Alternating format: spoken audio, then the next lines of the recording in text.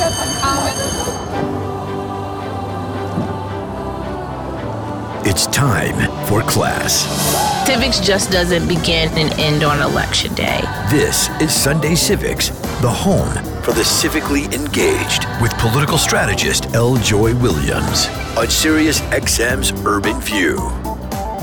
Welcome to Sunday Civics. I'm your host, L. Joy Williams, and I gotta say, our guest that I'm bringing to the front of the class, first of all, 19-year-old L. Joy Williams right now is like so geeking out and having the time of her life that she gets to have solo time with Dr. Ron Daniels, veteran social and political activist. He served as the first African-American executive director of the Center for Constitutional Rights. He is an essayist, a commentator. He's the founder and president of the Institute of the Black World 21st Century, which is a progressive, African-centered, action-oriented resource center, and is also the administrator for the National African American Reparations Commission. And I couldn't think of anybody better. In fact, I said, I can't have the conversation about reparations until I have the privilege of having Dr. Ron Daniels at the front of the class. Welcome, Dr. Daniels. Well, it's great to be at the front of the class, and with your joy and exuberance, I mean, I'm uplifted. I'm ready to go. I love it. I love it. And by the way, congratulate you. I congratulate you on focusing on civics, because back in the day, we used to have classes in civics in schools. So congratulations, Joy, for having this great opportunity to be in front of the class. So, Dr. Daniels, I'm going to start where we have all of our guests start. If you can tell us the story of your first civic action. You know, it's interesting because, you know, I also do a radio show, and I've done this. And when I always start the same way, I want to know, how do people get involved in whatever? So I'm going to give you two. One, I became active when I was relatively young, 14, 15 years old, or in that range, in Youngstown, Ohio. I joined the NAACP youth chapter in Youngstown, Ohio. There was a roller rink, and I'm sure this occurred up south a lot of places, where Black people could not skate the same night as white folks. There was a Black night at Max roller skating rink. So the first act that I remember is actually helping to lead a picket line at Max roller skating rink to demand that there be an end to Black nights, and that Black people be able to actually roller skate on any other night they could. So we had actions against Black night at Max roller skating rink. But the other memorable civic engagement I had as a result of being a part of the NAACP, I had the honor and privilege of actually being at the March on Washington in 1963. And it doesn't get any better than that. Oh my goodness. That is definitely, you know, I didn't realize that, you know, we also had this connection. My mom grew up in Youngstown, Ohio. And so, you know, being a Gen Xer, and she, you know, most of my memory of Youngstown, Ohio, because I then grew up in New York City, is why we got to go to that depressing town, and my mother, you know, who her parents also, right, like, you know, hearing from my grandmother talking about how, you know, lively the town used to be, right? Because there were jobs, there was, you know, manufacturing. And so there was a real large bustling Black community there, middle-class community there, because there was work, there was, you know, things to be, but it was also very segregated and racist, right? Oh, yes. All right. So to hear, I'm always, you know, want to hear more stories of folks who are from Youngstown, not just passing through, just to hear that story of where my mom grew up. My mom is now, she's exactly 20 years, so she's 63. And, you know, of her memory and my grandmother's memory of that town.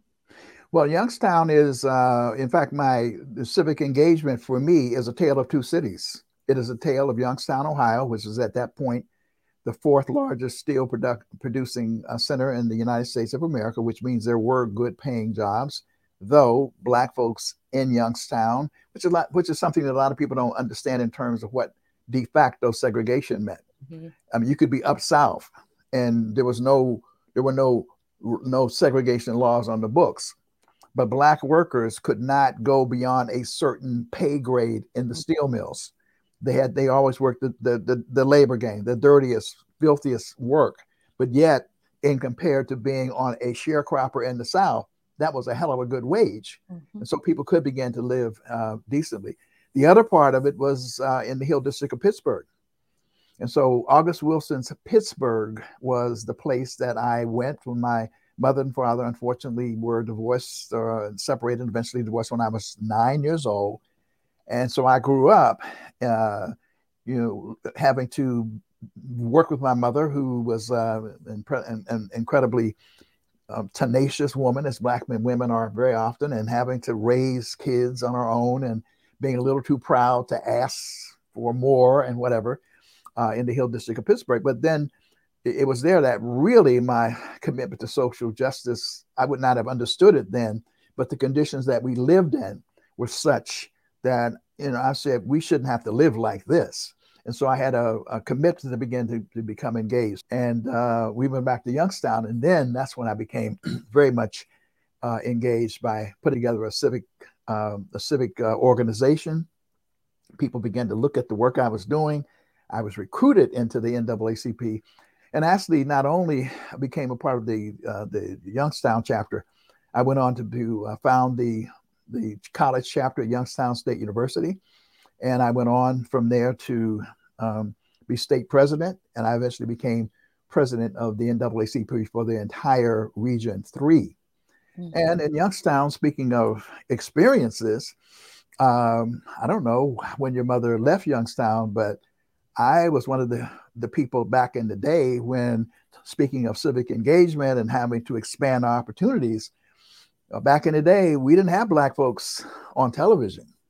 I mean, it was rare to see Black people, but there was a push on, to use the fairness doctrine, which is now perhaps obsolete, to push to get Black people on television, on radio, whatever. And so in Youngstown, Ohio, the different television stations, they said, well, we can't find anybody. We don't have any experience, that riff. And there was a Black Broadcasting Coalition, a woman named Margaret Linton. I forget a brother named Brother Mosley. They put together this coalition, and they were hammering on the door of the ABC affiliate, the NBC affiliate, and the CBS affiliate. And it happened to be that on the WYTV, the ABC affiliate, that we were sitting around with a Howard Duncan, I shall never forget his name, with a group of activists and organizers from the community. And Howard Duncan said, well, I'd be willing to do it, as we just don't have anybody. And he went on to say, well, is anybody here willing to try it? And I said, yes, I'm willing to try it. And so that experience led to 18 years on television in Youngstown, Ohio. So I would not be surprised, but that your mother at some point did not see Ron Daniels on the Ron Daniels show. It was called Perspectives in Black, and eventually it was called Open Forum, a whole series of iterations of it, which became one of the most influential talk shows. In fact, I kind of pioneered this whole idea of just doing commentary and taking questions before C-SPAN did it. So that's a part of the roots that I bring. And of course, I carried that experience on with me later on and continued to do radio and television and whatever as a part of my portfolio of experiences. Wow. I am definitely going to, so she listens to the show, so she's going to hear this on Sunday, but I'm definitely going to query and ask her if she remembers, because she often, listen, as older people do, and they do like random storytelling, and you're just like, Mom, I just wanted to know if like one thing, and then we'll be off on a whole nother. But I forget.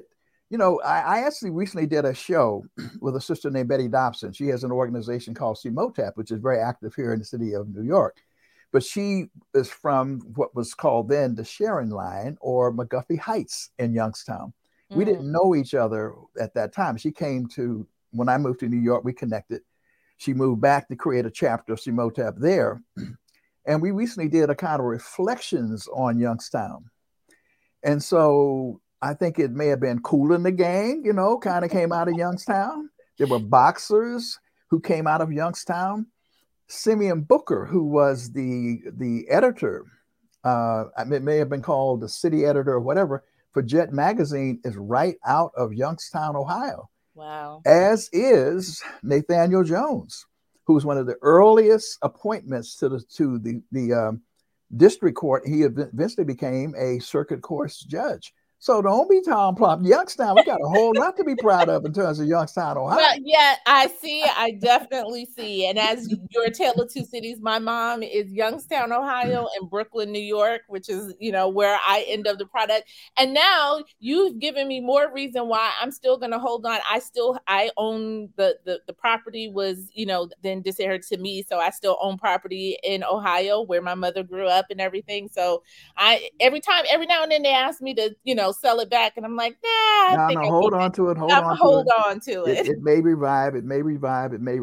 But really, in terms of civic engagement, including the question of reparations, it's really a story that goes back to Youngstown, Ohio, because I helped to build one of the most formidable organizations that was dealing with civic engagement and Pan-Africanism. And at that stage, even Black nationalism, because once I went away to school and came back, I had a kind of conversion experience at the height of the blossoming of Black consciousness and Black is beautiful and all of that. We built something called an organization called Freedom Incorporated, which was one of the most formidable organizations in the country. We brought to Youngstown, Ohio, people like Sonia Sanchez and Hakeem Adabudi and Dr. Maulana Karenga. And even that, beyond that, the now deceased foreign minister of Namibia, Theo Mbuyart, right to Youngstown, Ohio. Diplomats, all kinds of people came to Youngstown, Ohio. And out of that experience, as I actually went off to school, is when I encountered Queen Mother Audley Moore. And Queen Mother Moore is one of the legendary figures in the reparations movement. And as I went off to the Graduate School of Public Affairs in Albany, New York, with a conviction that I had been involved with the NAACP, I had been involved in all these organizations. And because I was so active, my grades suffered because I was, trying to do all this stuff. And so I was fortunate enough to go off to Albany, New York to go to school. And I said, I'm going to behave myself. I'm going to be a good, we would say Negro in those days, a good colored person. And I'm going to get my degree. And I'm just going to be a good, successful Black person, right? But fortunately, actually, I encountered some people up in Albany, New York, who, including one of my professors who challenged me about the idea of Black power. And I ran into some construction workers who were fighting in the construction industry. And the next thing you know, that itch took over and I was swept up into getting involved in the movement and using my experiences that I had learned in the NAACP, which was a training ground under great leaders in Youngstown, Ohio. So I became involved. But in so doing, I actually had an opportunity to meet a number of the people who were at the forefront of Black power, who were with SNCC and whatever, and then other people who were working with them. And in that regard, I ran into and had a chance to meet Queen Mother Moore and actually be mentored by Queen Mother Moore. She actually adopted me as one of her sons. And I always tell people that she said that her mission in life, among others, was to operate on constipated minds, because her theory was, taking off of Carter G. Woodson's Miseducation of the Negroes, that Black people obviously had constipated minds because we were miseducated. And of course, I had a constipated mind. She operated on my mind, and thank God that she was able to liberate me, because I didn't even know what reparations was. I had no idea about reparations, but it was Queen Mother Moore who was teaching us, you must get your reparations. You must get your reparations, get your reparations. She taught us about reparations. She taught us about identity. You're not Negroes. You're not colored. You're not only not Black. She would say, where's Black land? See, everybody else has got, the Italians is Italian because they come from Italy. Polish people are Polish because they come from Poland, and she would go on, German people are German because they come from Germany. She said, where is Negro land? Where is Black land? And she never. She said, no, you're African. You're African people. That's who you are. You're not a color. So all of those experiences were incredibly important in shaping an aspect of the work that I've been doing for almost all of my life, and that is focusing on reparations. Stay tuned. We'll be right back with more on Sunday Civics. Schoolboy and schoolgirl come together. Who is the teacher? I go let you know. Welcome back to Sunday Civics. I know you're being succinct in that detail of your education and your upbringing, but it brings me to the question at hand. I remember I went to Hofstra, and I remember encountering, I had always known the Pan-African family I was raised in, my father's side of family who's from the South, always had this all in faith, right? So pastors, preachers, gospel singers, all in my family. And I always knew the story of Jesus as a social justice advocate. Right. I always knew him in that context until I got to college. I didn't realize that everybody else didn't learn about him in that way either.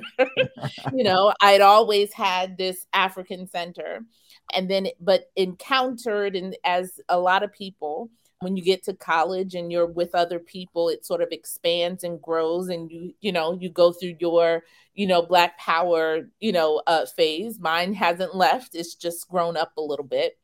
And, I remember encountering the issue of reparations, and it was that itself had never been presented to me, even having that Justice Advocate Center, that Faith Center, that African Center. It was not something that was presented to me as a young person, but it was immediately like, oh yeah, this makes sense. Right. It makes sense. And we have been brought up in a society where we also learn that other people have also received it because of wrongs. And I want to start you talking about Queen Mother Moore, talking about the constipated mind, I think she is saying. Yeah, right. Speak to the person listening who has not encountered that thought process before, and it is foreign to them, or they have been conditioned and told that, it happened long ago. It's not something real. Why should you have the center of it is owed to people of African descent? Well, I think it is fundamentally a part of a people's sense of their own self-esteem. It is a part of people's own sense of dignity, a sense of self-respect. In one way, you could argue that if we never ever achieved reparations, the failure to fight for it is in and of itself an indication of the kind of trauma and the kind of damage that has been done to and harm to people of African descent coming out of the Holocaust of enslavement. The greatest enslavement, the greatest Holocaust in human history is the rape and pillage and kidnapping of millions upon millions of Africans out of the African continent. But in the process of doing so, there was particularly in North America, a conscious effort to de-Africanize us, to take away our memory, to take away our sense of pride in our color, pride in our culture, pride in our heritage. So we've had to constantly be fighting within these United States of America to try to find out who we are, to re-identify ourselves. This was another thing that Queen Mother Moore always talked about. She said, "You're not no Negro," and she would say, the knee. If you go back to the Latin and she would say in the Spanish, she said that knee is no. It means no, not never. And she said you can almost say no, not never shall we grow. It's what Negro means in terms of the word Black. She said you don't want to use that word. So the definition of reparations simply is that a people who are harmed by another people, an institution, or a nation in terms of the depravity of life, an assault on religion, a result on culture, and indeed, in fact, those particular areas are entitled to repair. That's sort of the basic meaning of reparation. It means to repair, and is to repair the injuries that have occurred as a result of the physical, spiritual, mental, cultural destruction of a people. You add to the African experience the tremendous extraction of wealth. This nation would not have grown as rapidly as it did in terms of the commercial and industrial revolution had it not been for the extraction of generations of free labor coming from African people. In fact, in the global context, as Walter Rodney documents in the classic work on this issue, How Europe Underdeveloped Africa, Barclays Bank, Lloyd's of London, these institutions were built off of the free labor. And by the way, the point is that a lot of people have to deal with. It doesn't really matter whether you were directly involved in the slave trade or not. Many people benefited from it because there were industries, tremendous numbers of industries that developed as a result of the slave trade, which people benefited from. So that becomes the fundamental definition, is repair for the Holocaust of enslavement, but it also goes much further than that. And this is one of the things that we're building out and having people to understand today. Because I would tend to say right now, we're at the point where there's a tremendous amount of consciousness about reparations, but there's also some misunderstanding about it. So it is not just for enslavement. It is for all of the derivative legacies of enslavement. That is to say, if you look back, Claude Anderson documents in his book, Black Labor, White Wealth, that the Homestead Act provided 160 acres to folks who would just claim it and would actually invest in the land. Well, of course, we never got our 40 acres and a mule, which was actually promised by General Sherman, land that would have been provided for us, formerly enslaved African people, from all the way from South Carolina all the way to Florida. Though it must be said that that concept was actually presented. A lot of people don't know this because we don't get this in our history lesson either. It was actually presented to the Congress of the United States. It actually passed the Congress of the United States. It was vetoed by President Andrew Johnson. And it's the other thing that people need to know in terms of reparations, there were people in the border states, Maryland, Arkansas, some of those, well, maybe not Arkansas, but Maryland, there were states in which people who had slaves but emancipated them they were compensated because they did not side with the Confederacy. They remained neutral. But continuing the story, we didn't get the land. We didn't get that 160 acres. White folks got it. We didn't get it. We had folks who fought in every war in this country, but particularly in the Second World War, we fought in the war. You know, somebody like Medgar Evers, who got shotgunned down and killed in 1963 in Jackson, Mississippi. He was a veteran. He never got, people like him, more metaphorically speaking, never got the GI Bill, the benefits that white veterans got. FHA, the Federal Housing Administration, which built the suburbs, this whole notion of the American dream and a house and the mortgage and the equity in the house is what constitutes a part of a fundamental definition of wealth, the equity. Well, white folks got that. We didn't. Redlining, disinvestment through and destruction of Black communities through what we call the Negro removal of the 20th century, which was urban renewal, and the war on drugs. All of these areas of injury and harm warrant repair. And indeed, as you cited before quickly, the Jews in Nazi Germany are the classic, most memorable case where some 6 million Jews were mechanically liquidated, one of the most horrific, sinister plots in human history. Many of their descendants are still receiving reparations. And there was another category of some 6 million others who were also in those concentration camps and those death camps in Germany. The Aleuts and Eskimos in Canada have received some compensation. In fact, there's just recently another allocation on the part of the Canadian government. Finally, the Aborigines in Australia have finally gotten a multi-billion-dollar settlement. So this is not foreign. The issue is, like the Staples Singers was saying, when will we get paid for the work that we've already done? Yeah. So thank you for that, because I think it's really important to set the stage. Stay tuned. We'll be right back with more on Sunday Civics. How can it be that you love the most unlovable part of me? Welcome back to Sunday Civics. I've often talked about, whether in discussions about reparations or in panels, using NARC's 10 points in terms of reparation, and also using the UN definition, talking about the acknowledgement, right? There's the acknowledgement, there is the apology, yes. there is the, the uncovering, right? And the truth telling that needs to happen in the process, right?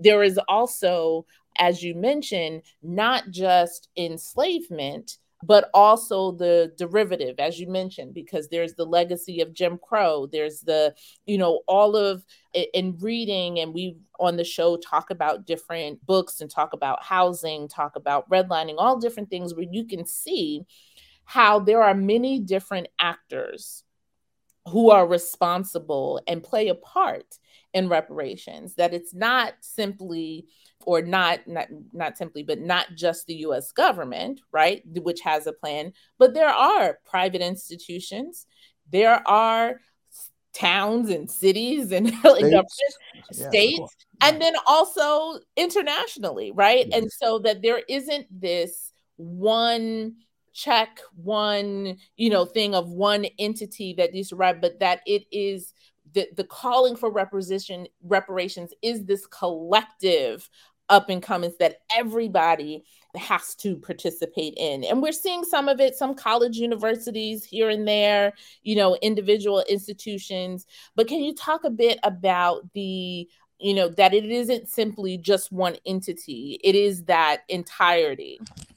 Well, and that's very important because, and we're making, by the way, what the audience should understand is we're making extraordinary progress, more progress. Queen Mother Moore, John Conyers, Callie House, these are names of people who played significant roles in the struggle historically, are looking down and they're smiling because we are validating and in some ways we're vindicating their teaching, but also the struggle that they invested in helping to move the multi-generational struggle for reparations forward.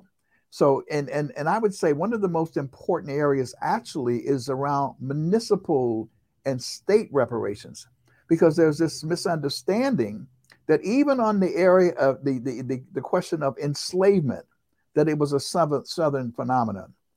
But in actuality, in the state of New Jersey, where people are pushing for a reparations task force to be formulated, and they're actually having to fight with progressives and whatever around the word, and they have a campaign saying, say the word. That's right, say the word reparations. We're not going to change it. We're not going to make it more palatable, because the process of enslaving us and the damages thereafter were not palatable. But you had states like New Jersey, which I was shocked to find out, because I would have thought maybe it was New York or Massachusetts, but New Jersey was the largest slave holding state of any. New Jersey in the North, that is to say. And then we know in New York, Wall Street was built by slave labor. In fact, the Washington Post recently released a study that shows something like 1,700 members of the Congress of the United States actually owned slaves. And many of them were up north, or we called it up south, Illinois, Indiana, places like that you would never have thought about it. But it's deeper than that, because it is really up north where you encounter de facto segregation that also contained our people, had our people not move forward in the ways that they ought to. And Evanston, Illinois is a classic example. It is a classic example because we have worked with the city of Evanston. By we, I mean the National African American Reparations Commission, with the brilliant leadership of Robin Ruth Simmons, very courageous, visionary sister, who understood that you couldn't deal with eradicating the wealth gap unless you dealt with the issue of reparations. she needed some help, and she was kind enough and humble enough to come and say, let's figure this out. And we worked with her to deal with it, and we helped to create a model in Evanston. But Evanston initially is based on redlining. It is based on redlining. It is based on documented evidence showing where, and by the way, Evanston is where Northwestern is. This is supposed to be a bastion of liberal progressivism and so forth.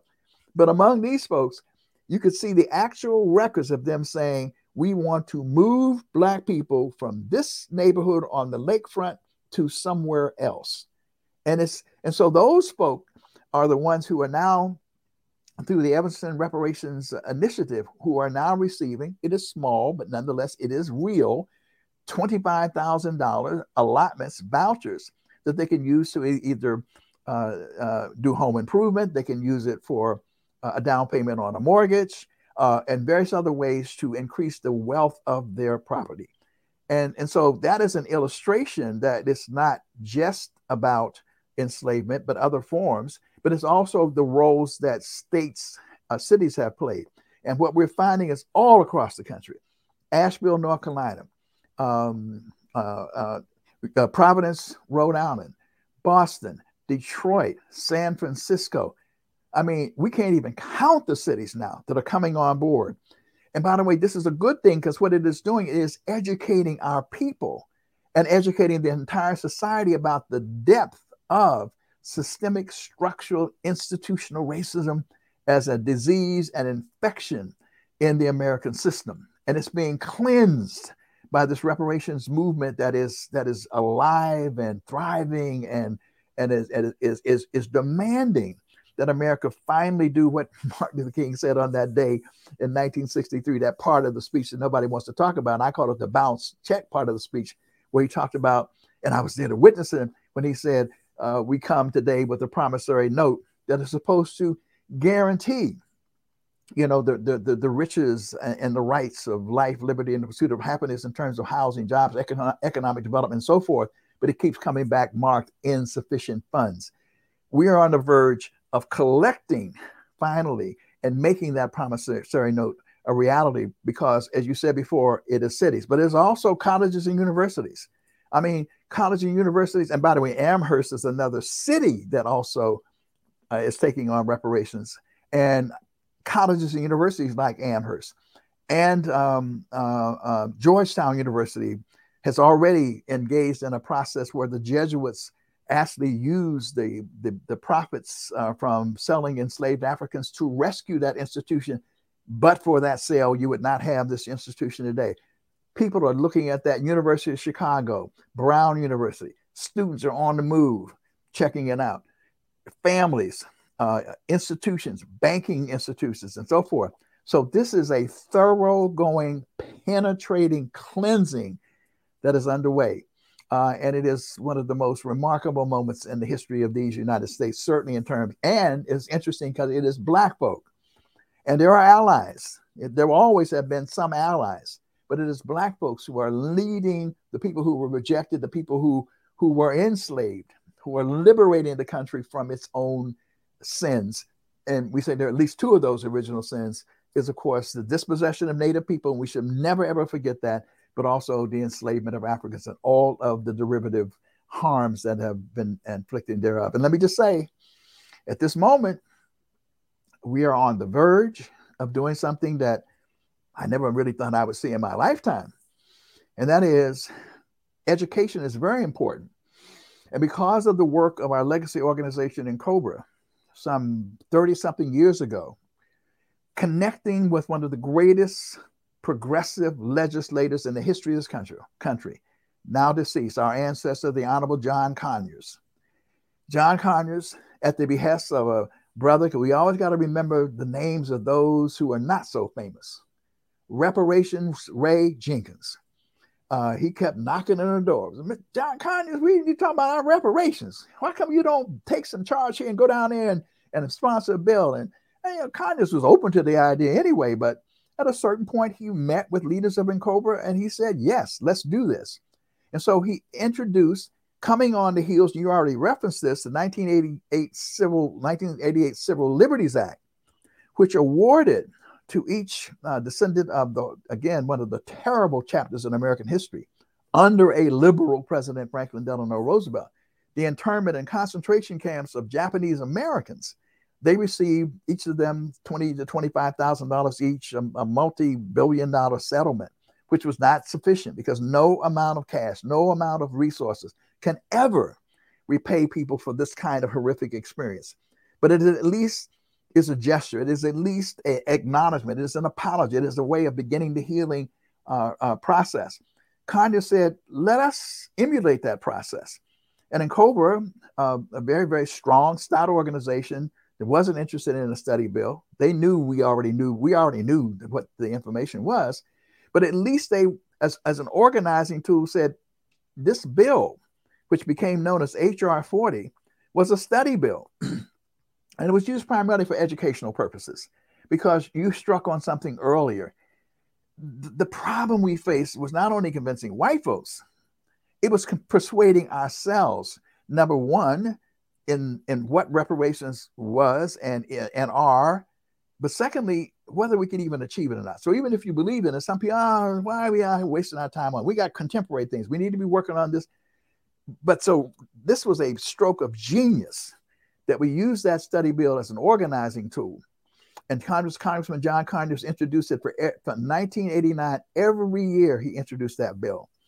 But in 2015, the National African American Reparations Commission, along with NCOBRA and a task force that also included the Movement for Black Lives, approached Congressman Conyers and said, Congressman, that bill has run its course. There's been study after study after study, even after the studies that have been done. We've been studied up enough. Let's change this from a study bill to a remedy bill. He did not hesitate. And so the bill was rewritten. Cam Howard of NCOBRA was one of the key architects of working with Keenan Keller and others to redraft the language of H.R. 40. H.R. 40 now reads, study yes. It is a bill that will establish a commission to study, but the key word is and develop reparations proposals for African Americans. So it's no longer a study bill. It is now also a remedy bill. That bill, by comparison, the original bill never got more than about 50 co-sponsors. Not even every member of the Congressional Black Caucus was on board. And we didn't really sort of worry about it so much because we used it. Cities endorsed HR 40s, NAACP, the Urban League. We built out a broad base of educational support. And there were other forces that contributed to it as well. It was not just that. Ta-Nehisi Coates' brilliant article, The Case for Reparations in the Atlantic. All of these, played a role. But as we sit today, it takes 218 votes in the House of Representatives to pass a bill. We have, with those who are co-sponsors and those who are yes votes, if it comes to a floor or when it comes to the floor, at 216. And we know we can get the other two. This is a remarkable achievement in terms of the forward thrust of the reparations movement in this country and even beyond. In fact, Evanston is giving inspiration because it's real reparations globally. What's happening with HR 40, people in CARICOM, we have a synergistic, constructive, and positive relationship with the CARICOM Reparations Commission. They're looking very carefully at what's happening in this country with HR 40 because it is giving inspiration to nations in the Caribbean, people in Central and South America and in Europe. People are watching what is happening here in these United States of America. We are that close. Now, we know that given the current situation with the Senate, it won't go through the Senate. So we could have a moral victory and it would be a great victory, but we really want to get this commission going. So it is more likely that it will actually be by executive order with President Biden having made the commitment at the convention of the National Action Network some years ago in 2016, the presidential candidates, as you know, were tripping over themselves, saying HR 40, reparations, whatever, which again reflects that Black voters matter, that the power that we exercise was finally being recognized around an issue that was seemingly controversial or that was marginal. That is no longer so. It is in the mainstream of discourse and debate. So a lot of people are trying to figure out, am I going to get a check? When am I going to get a check? Who should get the check? We're getting involved in some of that now, which we have to also deal with. But the point is, to your audience, we are standing on the prefaces of a huge victory. But that victory with the enactment of H.R. 40 will also mean that it's an interim step, because then we have to continue to organize to make sure that the proposals, that's why we have the NARC 10-point program that you represent, the 10-point reparations program as a frame of reference. This is what reparations could look like. And to use that, to organize around that, so that we really, really move positively to get reparations movement. And I have to just say this. Reparations is really not about the status quo. Reparations is about, when you go through the UN definitions, it's about non-repetition. It's about that's the last point I always deliver, that the commitment to not do the harm again. Right. But that commitment is one that has to be backed by action. In other words, our struggle has to make sure that we create structures that are inherently reparative, which means that we're going to be where Martin Luther King was, and where people forget, because this country wants us to forget. So when you go to the monument, I was speaking somewhere the other day, you go to the monument. Actually, it was at Riverside Church. I had the privilege of being at Riverside Church, working with a brilliant brother, Pastor Michael McBride, and Tracy Blackman. And it was a tremendous experience on the 55th anniversary of the delivery of Dr. Martin Luther King's 1967 Beyond Vietnam speech. And I was asked to make some comments, and I pointed to the fact, I always cite the section, because you don't see it on the monument. You see sort of a sanitized Martin Luther King when you go to the monument, because he had lots of good things to say. But the more radical things he had to say, you don't see. But King said in that speech, true compassion is more than flinging a coin at a beggar. It comes to understand that the edifice which produces beggars needs restructuring, which means that he was talking about systemic change. He wasn't just talking about reform. He was recognizing the need for a radical overhaul of these United States of America. In fact, in that same speech, he says, we must have a revolution of values that moves us from a thing-oriented society to a person-oriented society. I mean, so he was pushing in that direction. And that's what the repair of this our repair opens up the door for the repair of the entire American state, so that we do not have the repetition of the kind of enslavement and the derivatives that harm literally millions of people in this country. That's really what's at stake. I thought it was really important to bring someone like you to provide that context, because quite often, social media is good for connecting us, but it's also people boil down arguments into who should get checks and how much should the checks be. And then the other argument, which, I have to remind folks, there is what is owed to you because you are in this country, you are a citizen of the country, and you have every right to enjoy every freedom.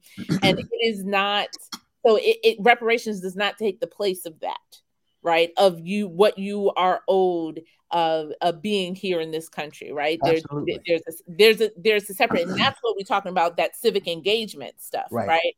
And part of the reason why I started the show, why I teach, why I do this, is because part of the organizing work is also convincing people that they are entitled, one, to participate in their own governance, and two, to be able to demand something of the entity that is governing them as well. Reparations is a part of that too.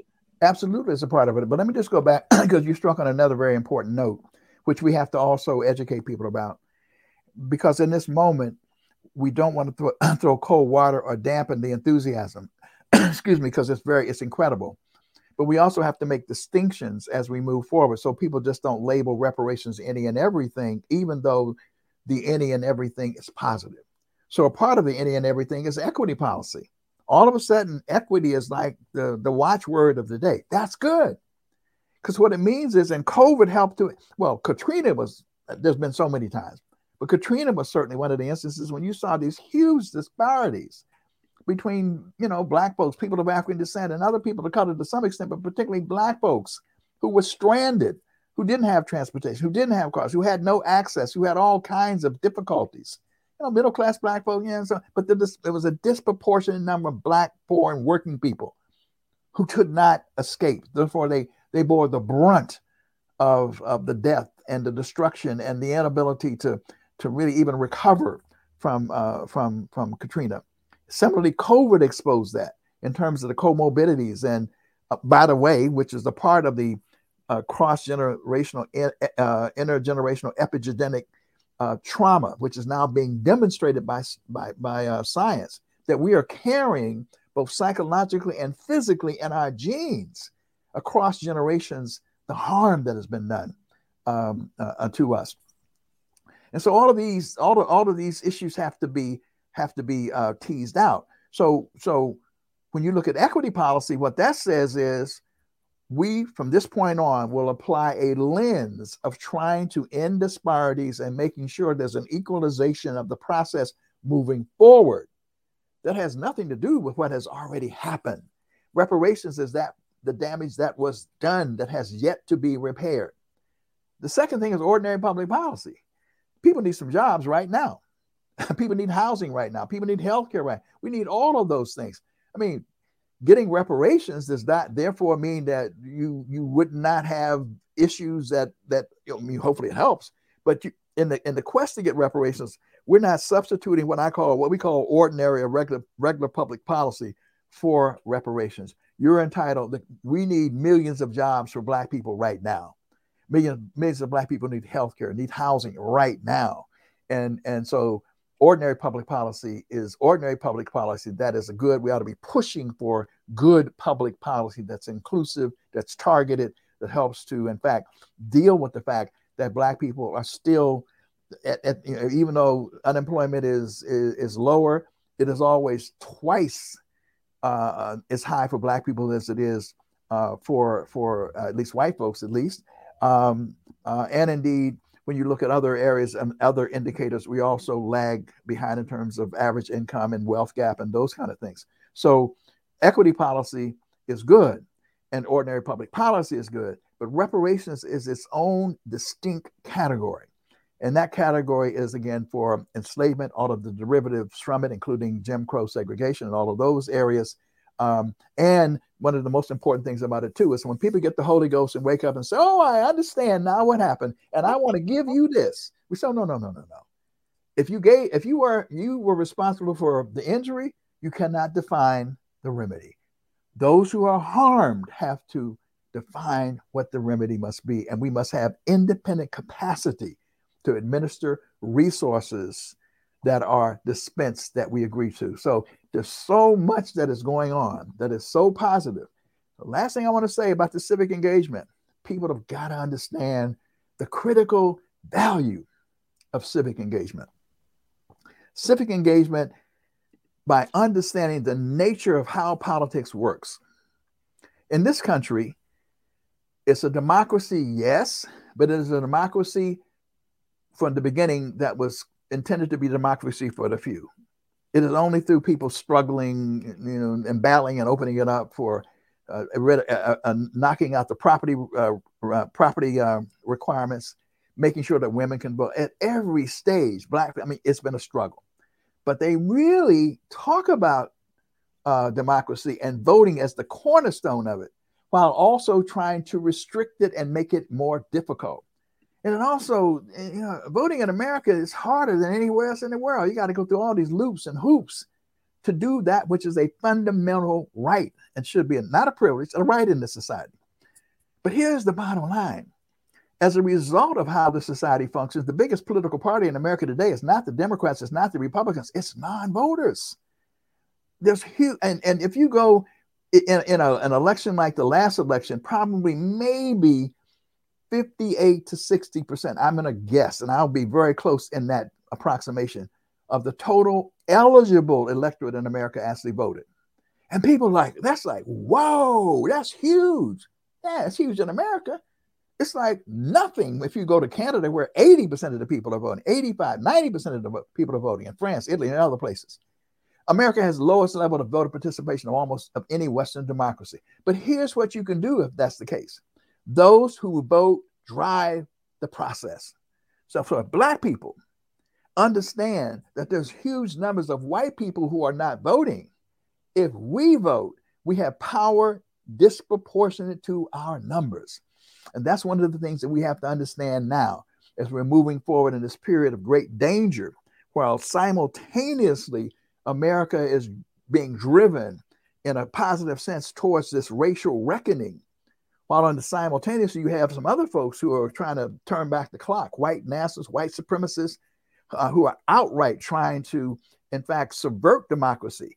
They're energized. They are going to vote because they're voting to maintain white supremacy. We have to be equally motivated. And we have to say, we don't care how many voter restrictions they put down. If they put the polling booth in the middle of the desert, we are saying, ain't nobody going to turn us around, because we are coming, because we understand that when we vote, we lead the way. So we should always be registering, educating, engaging Black people, not just to vote. We need to be involved in demonstrations. We need to be involved in civic, going to school board meetings and participating in the community and all those kind of things. Economic sanctions, boycotts, all of those things matter. But voting also matters. And in this critical election coming up, we are going to be the ones, the rejected zone. Look at what happened in Georgia. In Georgia, where my family, my father comes from Georgia. And so what you see in Georgia, who would have thought that in Georgia, it was the rejected stones who really turned out and showed up and showed out, as the Divine Nine would say, to make sure that the first Black person from that state was elected to the Senate of the United States of America, and the first Jewish person was elected from the state of Georgia. That's who we are when we exercise that civic engagement that you're pushing and getting people to understand. That's what's at stake. And that's why what you're doing, Joy, is so joyful and so celebratory and so necessary. Dr. Daniels, thank you so much for blessing me and for blessing our listeners. I certainly love to have you, and thank you so very much for that education. And as you mentioned, it's ongoing, right, as we go through this process in terms of what our next steps are. So thank you so much for taking the time. And we'd love to have you back again. Well, it's my privilege. I have to, as an organizer, say to follow the work that we're doing, go to the website. I am the president of the Institute of the Black World 21st Century and convener of the National African American Reparations Commission. So go to the website, IBW21.org, IBW the numerals 21.org. And the folks trying to educate me on my social media stuff too. So I think it's Ron Daniels at Twitter and Ron Daniels at Instagram. I think that's what it is. I'm learning. I'm trying to learn. Joe, I'm trying to learn. That's all you can do. But thank you so much. I really appreciate it. And thanks to all of you for making it to class this Sunday. We'll be back next Sunday with more of Sunday Civics, those civics lessons you need to take civic action. Have a great one. It's cool.